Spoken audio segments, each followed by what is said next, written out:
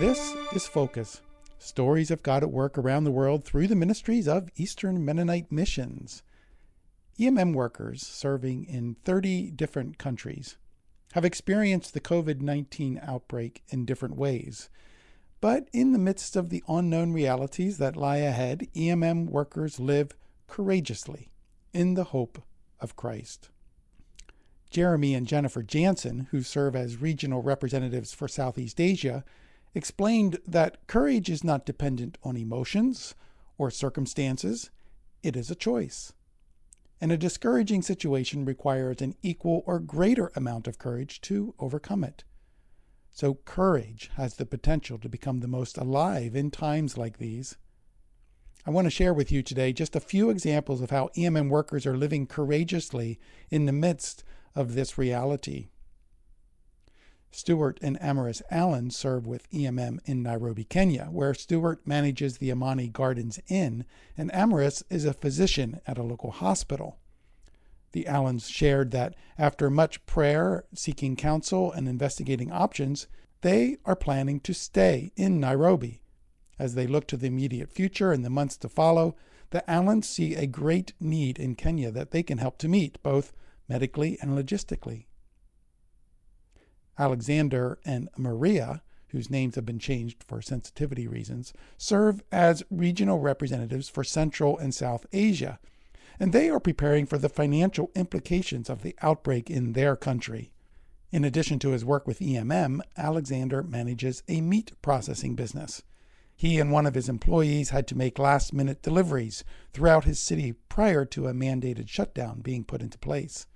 Until further notice, they will be unable to deliver any more of their products to customers and restaurants throughout the city.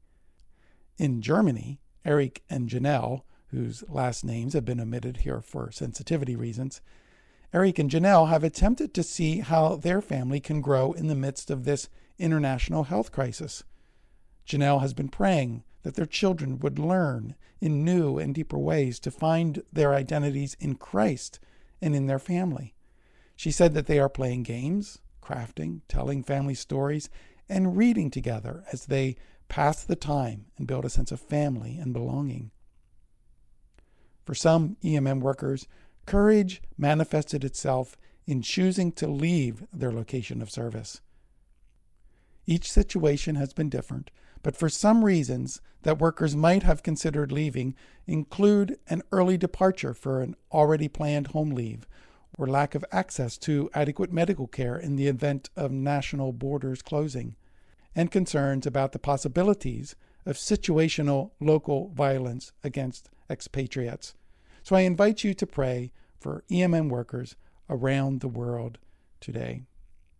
Well, if you're looking for some encouraging video resources right now, try the new video series from Peacemakers Confessing Christ International, or PCCI, which can be found online.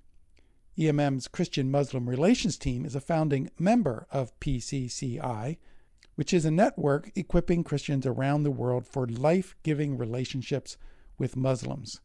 So to view these videos, go to the PCCI website, and that's at pcci.team. Those are the letters pcci.team,